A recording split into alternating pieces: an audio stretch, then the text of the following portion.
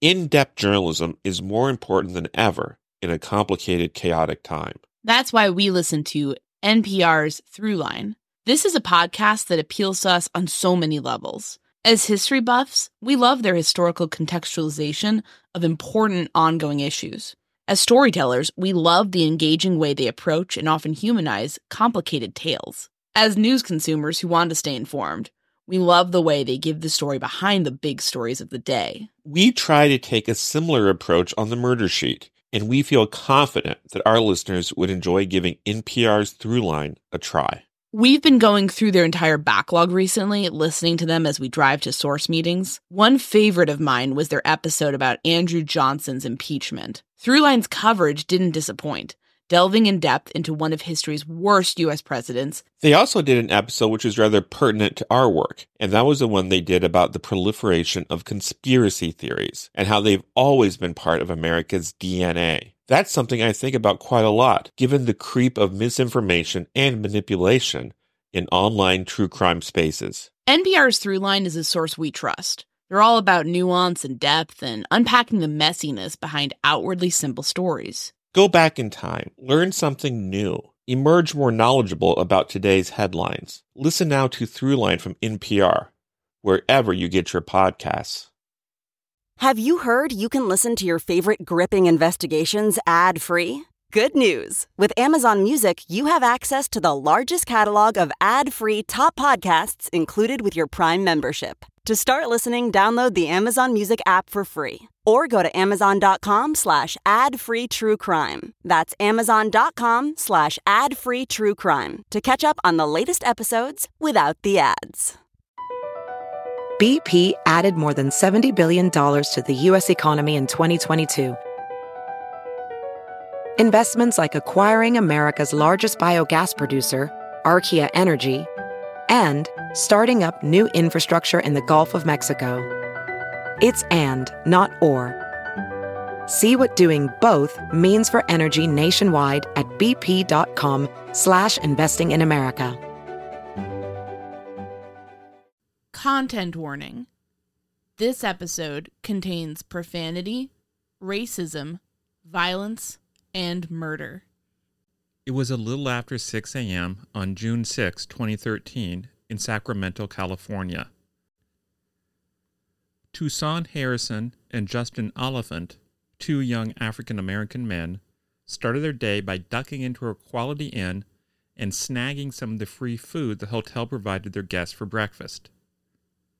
Their next stop was the parking lot of a nearby McDonald's, where they hoped they could use the food to barter with the eatery's customers. Somewhere along the line, Harrison at least smoked some methamphetamine. He carried the glass pipe he used in his backpack.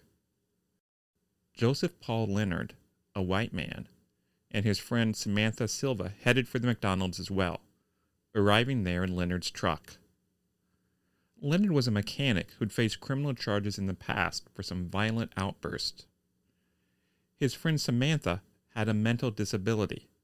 It's not clear what race she was. They stopped at the restaurant to grab some coffee. It was a beautiful morning, bright and sunny. Before lunch, one of the four would be gravely, fatally injured, and another one would be sitting in the back of a cop car, facing the prospect of never again spending a moment of life outside of police custody. Their ultimate fate depending not so much on what happened, but rather on why it happened.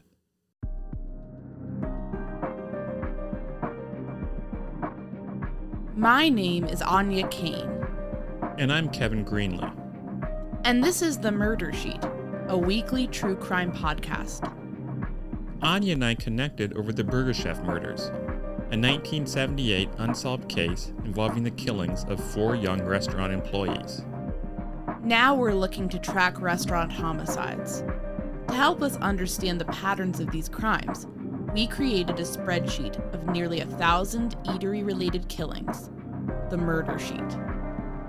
We'll be drawing on that data throughout Season 1 to give you a deep dive into undercovered crimes. We don't just rely on skimming the headlines. We dive into these cases to bring you in-depth coverage. We're the Murder Sheet, and this is The Lot.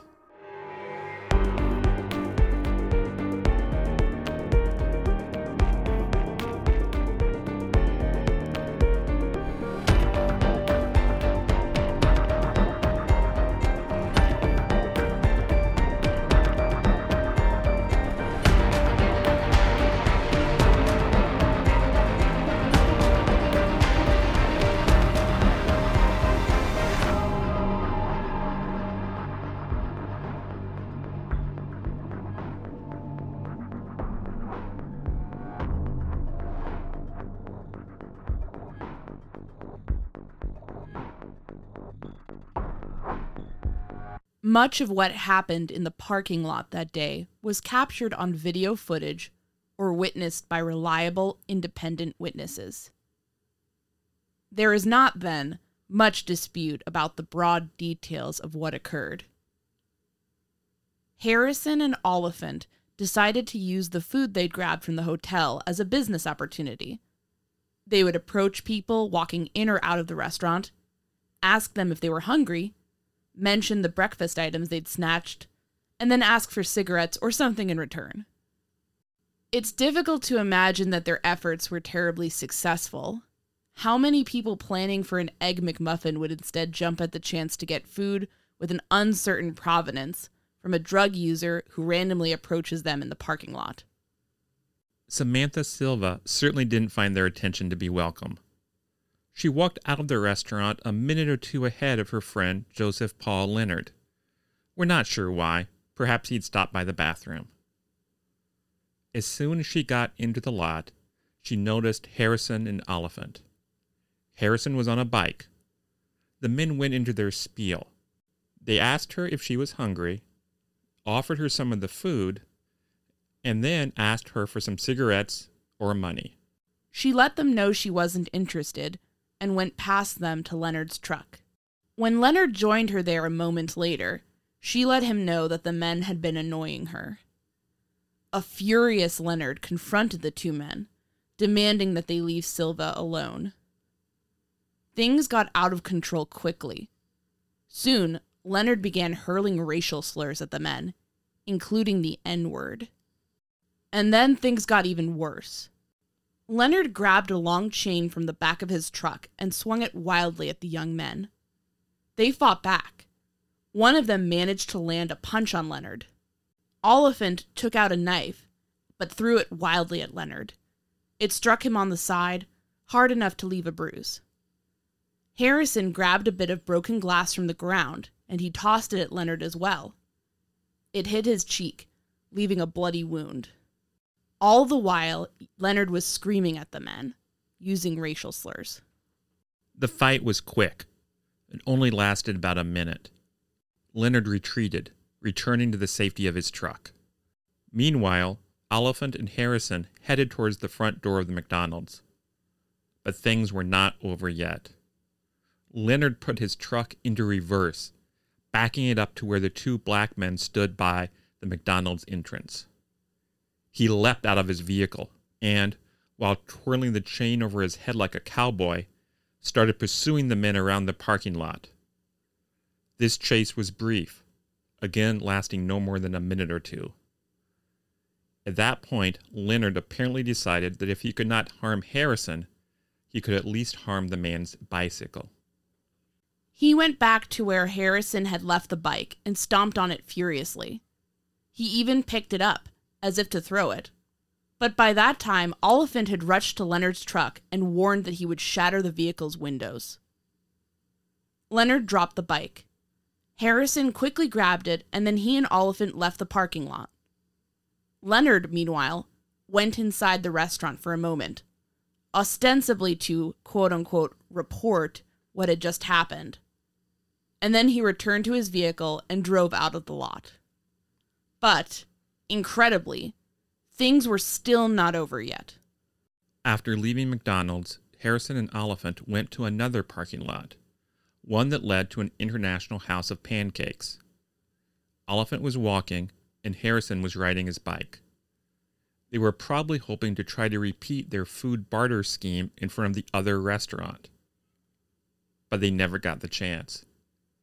As they walked through the lot, Oliphant heard a loud revving of an engine from behind him. He turned and spotted Leonard's truck, coming towards him at full speed. Instinctively, he dove out of the way, landing hard on the concrete. Leonard wasn't quick enough to hit him. Instead, his truck ran into a sign for a car wash. Furious, Leonard threw his vehicle into reverse and turned his attention to Harrison, who was still on his bike. He headed straight for the bicyclist. Oliphant frantically yelled for his friend to get out of the way, but it was too late. Leonard struck Harrison. The cyclist flew up into the air, hitting Leonard's windshield. Then he hit the ground, where he lay motionless and bleeding. Leonard reversed his truck and made another couple of tries to hit Oliphant. But the young man was able to jump and run and maneuver his way to safety, eventually escaping the area altogether. Meanwhile, Dan Gandy, who worked at a nearby business called Clutch Mart, heard all of this commotion and took a glance outside. What he saw horrified him. Harrison lay on the ground, bloody and in obvious need of help. Gandy yelled for an associate to call 911 and then rushed out to see what he could do. When he got outside, he saw Leonard, apparently frustrated that Oliphant had gotten away, return his attention to Harrison. Leonard aimed his truck at the motionless man and gunned it, heading straight for Harrison. Gandy responded to this in a split second by doing something quite heroic. He ran in front of Harrison, putting himself squarely between the fallen man and the oncoming truck. Leonard didn't stop or even slow down. He just continued towards Gandy. It wasn't until he was within 10 feet of Gandy that he finally turned his truck away and slowed to a stop. Leonard got out of the truck and walked to Harrison, who lay unconscious on the ground. He began yelling racial slurs and insults at the wounded man, and then started kicking him violently in the head, over and over again. Dan Gandy's heroics weren't done yet. He dashed into the store, retrieved a large pry bar. Brandishing it, he ordered Leonard to get away from Harrison. Mysteries are at the heart of everything we do here on the Murder Sheet. But sometimes it's more fun to dive into a fictional caper. That's why we love the free-to-download hidden object game, June's Journey. This game is our daily escape from waiting around in line, getting stuck on hold, and just general doldrums. It is great to be able to just knock out a few levels here and there. You get to discover your inner sleuth and sharpen your observational skills by finding clues hidden in each level. Plus, it's like dropping straight into your own cozy mystery novel. You play as June Parker, an amateur detective with a nose for trouble. You get to tackle all kinds of bizarre crimes across a series of elegant and memorable locales. Also, you have a side hustle decorating your own island estate. I love that. I bought a swan pond. She really did. Download this game for a built-in work break. It's a great mental health boost that makes you feel accomplished before you get back to tackling whatever task you have at hand. And remember, when you support our advertisers, you're supporting our show. June needs your help, detective. Download June's Journey for free today on iOS and Android. Welding instructor Alex DeClaire knows VR training platforms like ForgeFX help students master their skills. There's a big learning curve with welding. Virtual reality simulates that exact muscle memory that they need. Learn more at meta.com/metaverseimpact. As a cowed Leonard moved back, Gandy quickly reached into the man's truck and retrieved the vehicle's keys from the ignition. At that point, he ordered Leonard to sit on the tailgate and wait for law enforcement to get there. Leonard obeyed the order, glowering at Gandy. Leonard let him know that when this was all over, he would come back for Gandy, and the two of them would settle it. When police arrived, they tossed Leonard in the back of a camera-equipped patrol car and started recording. and he started talking. It turned out he had quite a lot to say. Here are some excerpts. That fucker dies. Oh well, he tried to kill me. I was fearing for my life. You see what they did to me, man. They chased me, then I beat him off me, and the next thing I know, I'm over here, we're over here. I don't know, it just happened so fast. Maybe I'm wrong. I'm wrong, for you know my actions. I doubt if I'm going to squeak out of this very easily, sir. I mean, it was pretty bad. If those punks wanted bad, they got bad. I became the aggressor. I realized this, but they were aggressive. But then they started running because I started getting crazy. Just because we got Obama for a president, these people think they're real special. And I'm not prejudiced. I don't think I'm going to walk on this one. Honestly, you and I both know if they did that to you, you have all the right to do whatever you want to do. That don't make me an exception. I realize this. But I'm not going to take it from these people or anybody. I'm a law-abiding citizen turning over a new leaf, and look what happens. I really feel bad about that. I really do. I don't think none of it was right. I think people are getting tired of being abused by the situation, the way people are being. I myself am tired of it. I am victimized every time I turn around. This could have happened to your son if you had one out there. This got too out of hand for me, man. A couple of days later, Harrison died from his injuries. According to court documents, his death was due to blunt force injuries to the head. He also suffered blunt force injuries to his torso, a dislocated and fractured right clavicle, 5 broken lumbar vertebrae, and blunt force injuries to his arms and legs. His injuries were consistent with being struck by a motor vehicle. The pathologist believed more of Harrison's injuries were caused by being hit by the truck than by being kicked or stomped. But that distinction was largely academic since, of course, the same person was responsible for kicking him and also striking him with the vehicle. Leonard, then, was charged with first-degree murder in the death of Harrison and attempted premeditated murder regarding Oliphant. The government also asked for Leonard's sentences to be enhanced because prosecutors classified them as hate crimes. In other words, they argued that at least part of the reason why Leonard went on his rampage was because both Harrison and Oliphant were black. Some people criticize hate crime laws. They argue that such legislation basically punishes people for what they are thinking. But of course, how we evaluate a great many crimes depends on what the perp was thinking. Did he believe he was acting in self-defense? Did he plan it out in advance, or was it something that happened in the heat of the moment? The answers to questions like that make a huge difference in how long a sentence the perp receives, or even if charges are filed against him at all. The challenge is that what is in a person's head or heart is not something that is always readily apparent on video footage from a security camera. So, even though such images existed in this case, it did not necessarily mean a conviction would be a slam dunk. Leonard claimed there were things that happened that simply did not show up on the video. He offered his own account of what occurred that morning.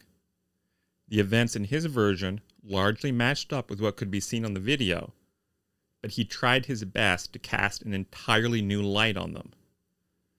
And, since much of the case hinged on what was going through Leonard's mind, his perspective was potentially crucial.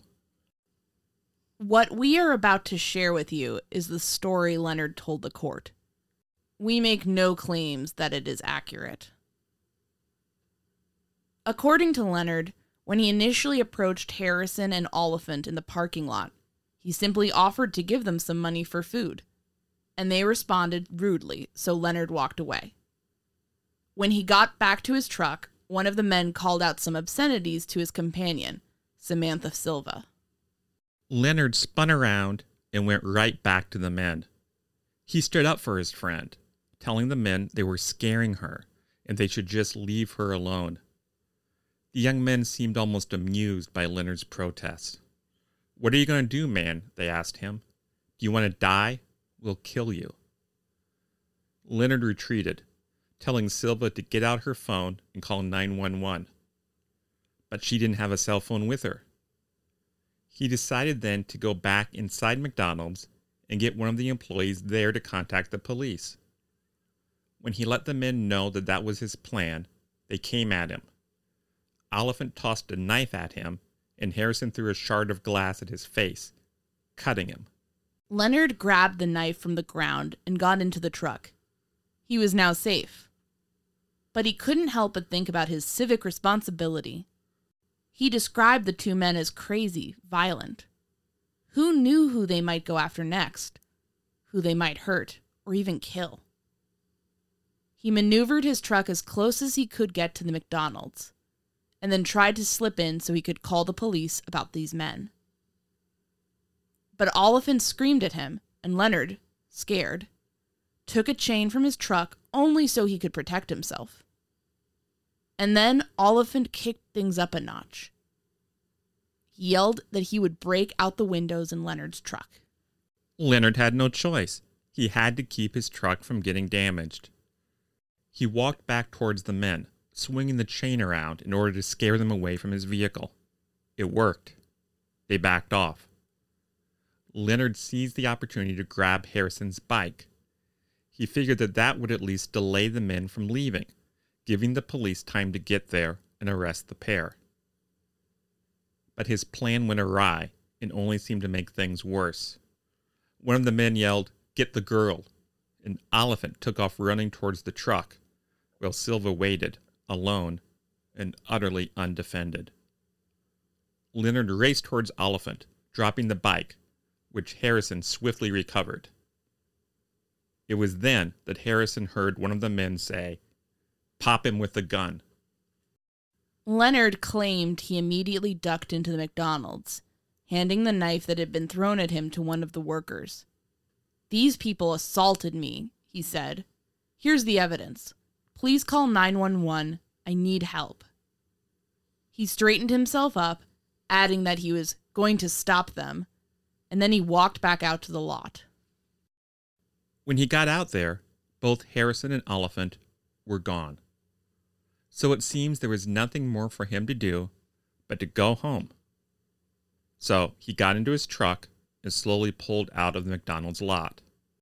But then he spotted the two men. They were heading towards another restaurant parking lot, going away from him. He figured they had deliberately chosen that direction in order to get away from him. As he watched them, he thought about what they had done. They started it, he told himself. They attacked me. They assaulted me. They threatened the girl. And they had a gun. They needed to be stopped. So he followed them into the other parking lot, speeding up to catch up to them. His plan was not to strike them with his truck, he said. His only thought was to use his truck to block off their ways of getting away. He only wanted to delay them long enough for the police to get there and get the situation under control. But then Harrison somehow stepped right out in front of the truck. Leonard slammed on the brakes, but it was just too late. He hit Harrison and sent him flying into the air. At that point, he turned his attention to Oliphant to try to keep him from getting out of the area. But that didn't work. Oliphant succeeded in getting away. So Leonard decided to go back and check up on Harrison. Leonard claimed he never intended to run over him a second time. He didn't know where anyone would have gotten that idea. And he certainly never kicked the wounded man, though in this case he understood why some witnesses might have thought otherwise. When he approached Harrison to see if he was all right, Leonard noticed a pistol lying underneath the man. Remembering how the men had earlier threatened to use that weapon on him, Leonard said he thought it would be prudent to use his foot to roll over Harrison, and then kick the weapon away from his reach. Leonard also insisted it was ridiculous to charge him with a hate crime since he was not a bigot, and the race of Harrison and Oliphant had absolutely nothing to do with what happened. The incident occurred not because of who the men were, but because of what they did. He went on to explain that despite his reference to these people thinking they were special because of the election of President Barack Obama, he actually felt that Obama was doing a good job as president. Leonard did concede that he used the N-word, but said that instead of putting an ER at the end of it, he used an A. He felt that pronunciation made it less racial and offensive because it could be used to describe people of any race. Leonard's claim that he didn't have a racist bone in his body were, frankly, fairly easily dismissed. But things were a bit murkier with other aspects of his story. Much of it certainly seemed difficult to credit, but none of the elements of his tale directly contradicted the video evidence. How could the jury figure out the truth of what was going on in Leonard's mind on June 6, 2013? Well, for one thing, they could look back at what he told police at the time. He never once told any agent of law enforcement that anyone had spoken that morning about shooting him. In fact, the first time he said anything at all to that effect was during his testimony at the trial. That seemed awfully convenient. If the threat of gunfire had actually been made and had motivated him to do what he did, then why wouldn't he have mentioned it at the time? And there were other elements of his story that he did not mention at the time.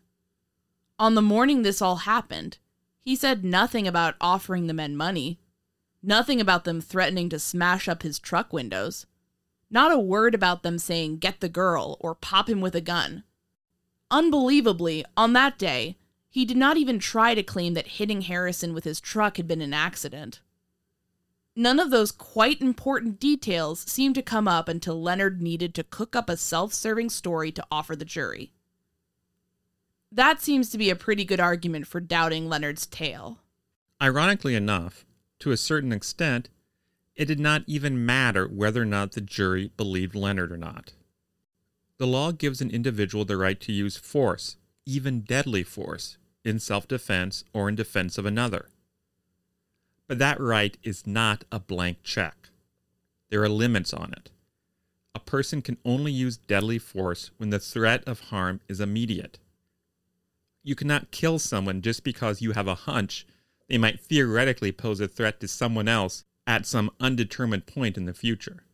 No matter what you believe happened in the McDonald's parking lot, it was over by the time Leonard drove his truck out of there. He was safe, and neither he nor his friend Samantha Silva were in any danger whatsoever. When he followed the men into the second parking lot, he became the aggressor, and any self-defense or defense of another claims he could have made evaporated. The jury convicted Leonard of the murder of Harrison and the attempted murder of Oliphant, and it found that he committed those crimes, at least partially because the two men were black. The judge sentenced him to 32 years. He is incarcerated today and will remain so for a long time to come.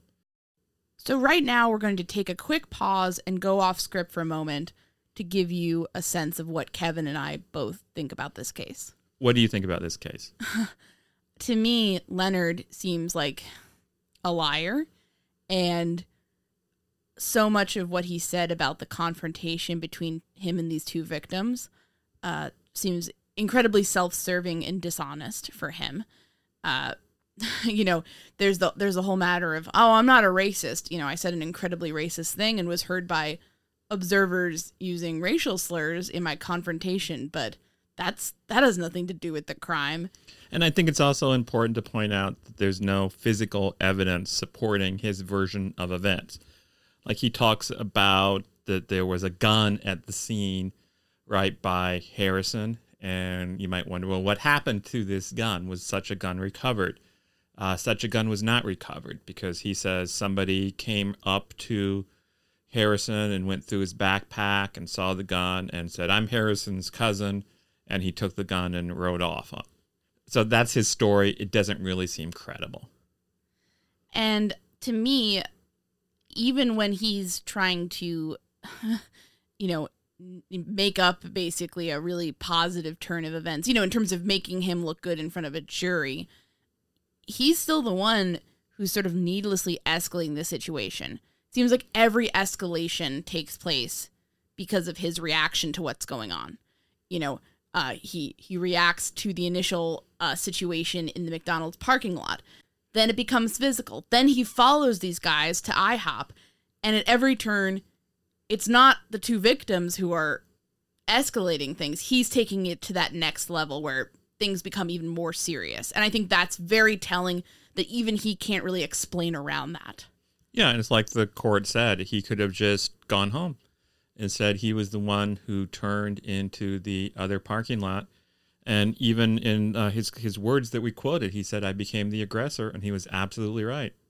And I just think it's unfortunate, too, because whatever Oliphant and Harrison were doing, I think, unfortunately, this situation sort of fits a certain playbook in terms of racialized violence in this country, where, two black people are seen as being less than deferential to a white person, in this case, Leonard. We don't know what race Silva was, so we don't know how that factors into this.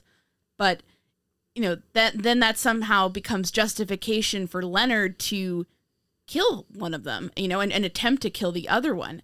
And, I mean, if everybody reacted that way the second they had a sort of uncomfortable or tense exchange in public, I mean, it would just be a bloodbath every day, all day. So to act as if he was doing something that was in any way justified is kind of fitting in with that racist narrative, in my opinion. I couldn't agree more. I think that says it perfectly. Should we go back to the script? Yeah, let's hit back to the script. Leonard's attorney, Danny Brace, faced stormy days in the years after this case. After he got caught mishandling funds belonging to some of his clients, he was disbarred and could no longer practice law. Unfortunately, a much worse fate awaited Toussaint Harrison's friend, Justin Oliphant. In June of 2015, he was walking down a street in Sacramento when two men started pursuing him. He tried to get away, but he wasn't as lucky as he had been before. He could not escape. The men gunned him down in a flurry of shots, and he died even before police arrived. In this case, there was not a man like Dan Gandy to keep the perps at the scene. They escaped and have never been caught. Every year, his family releases balloons in his memory, and they still hope that someday someone will uncover the identities of the men who took Justin away from them. If by some chance you have any information about that case, please contact the Sacramento Police at 916-808-5471.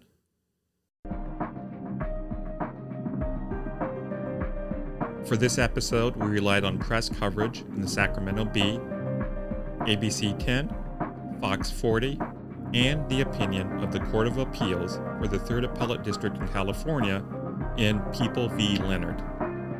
That opinion also includes a fuller legal analysis of the issues raised in this case, and so, if you're interested in those matters, it is well worth a read. Thanks for listening to this episode of The Murder Sheet. As always, thanks to Kevin Tyler Greenlee, who composed the music for The Murder Sheet, and who you can find on the web at kevintg.com. To keep up with the latest on The Murder Sheet, please make sure to follow us on Instagram and Twitter at Murder Sheet, and on Facebook at MSheet Podcast, or by searching Murder Sheet. If you enjoy listening to The Murder Sheet, please leave us a 5-star review to help us gain more exposure. And send tips, suggestions, and feedback to murdersheet@gmail.com. Thanks so much for listening.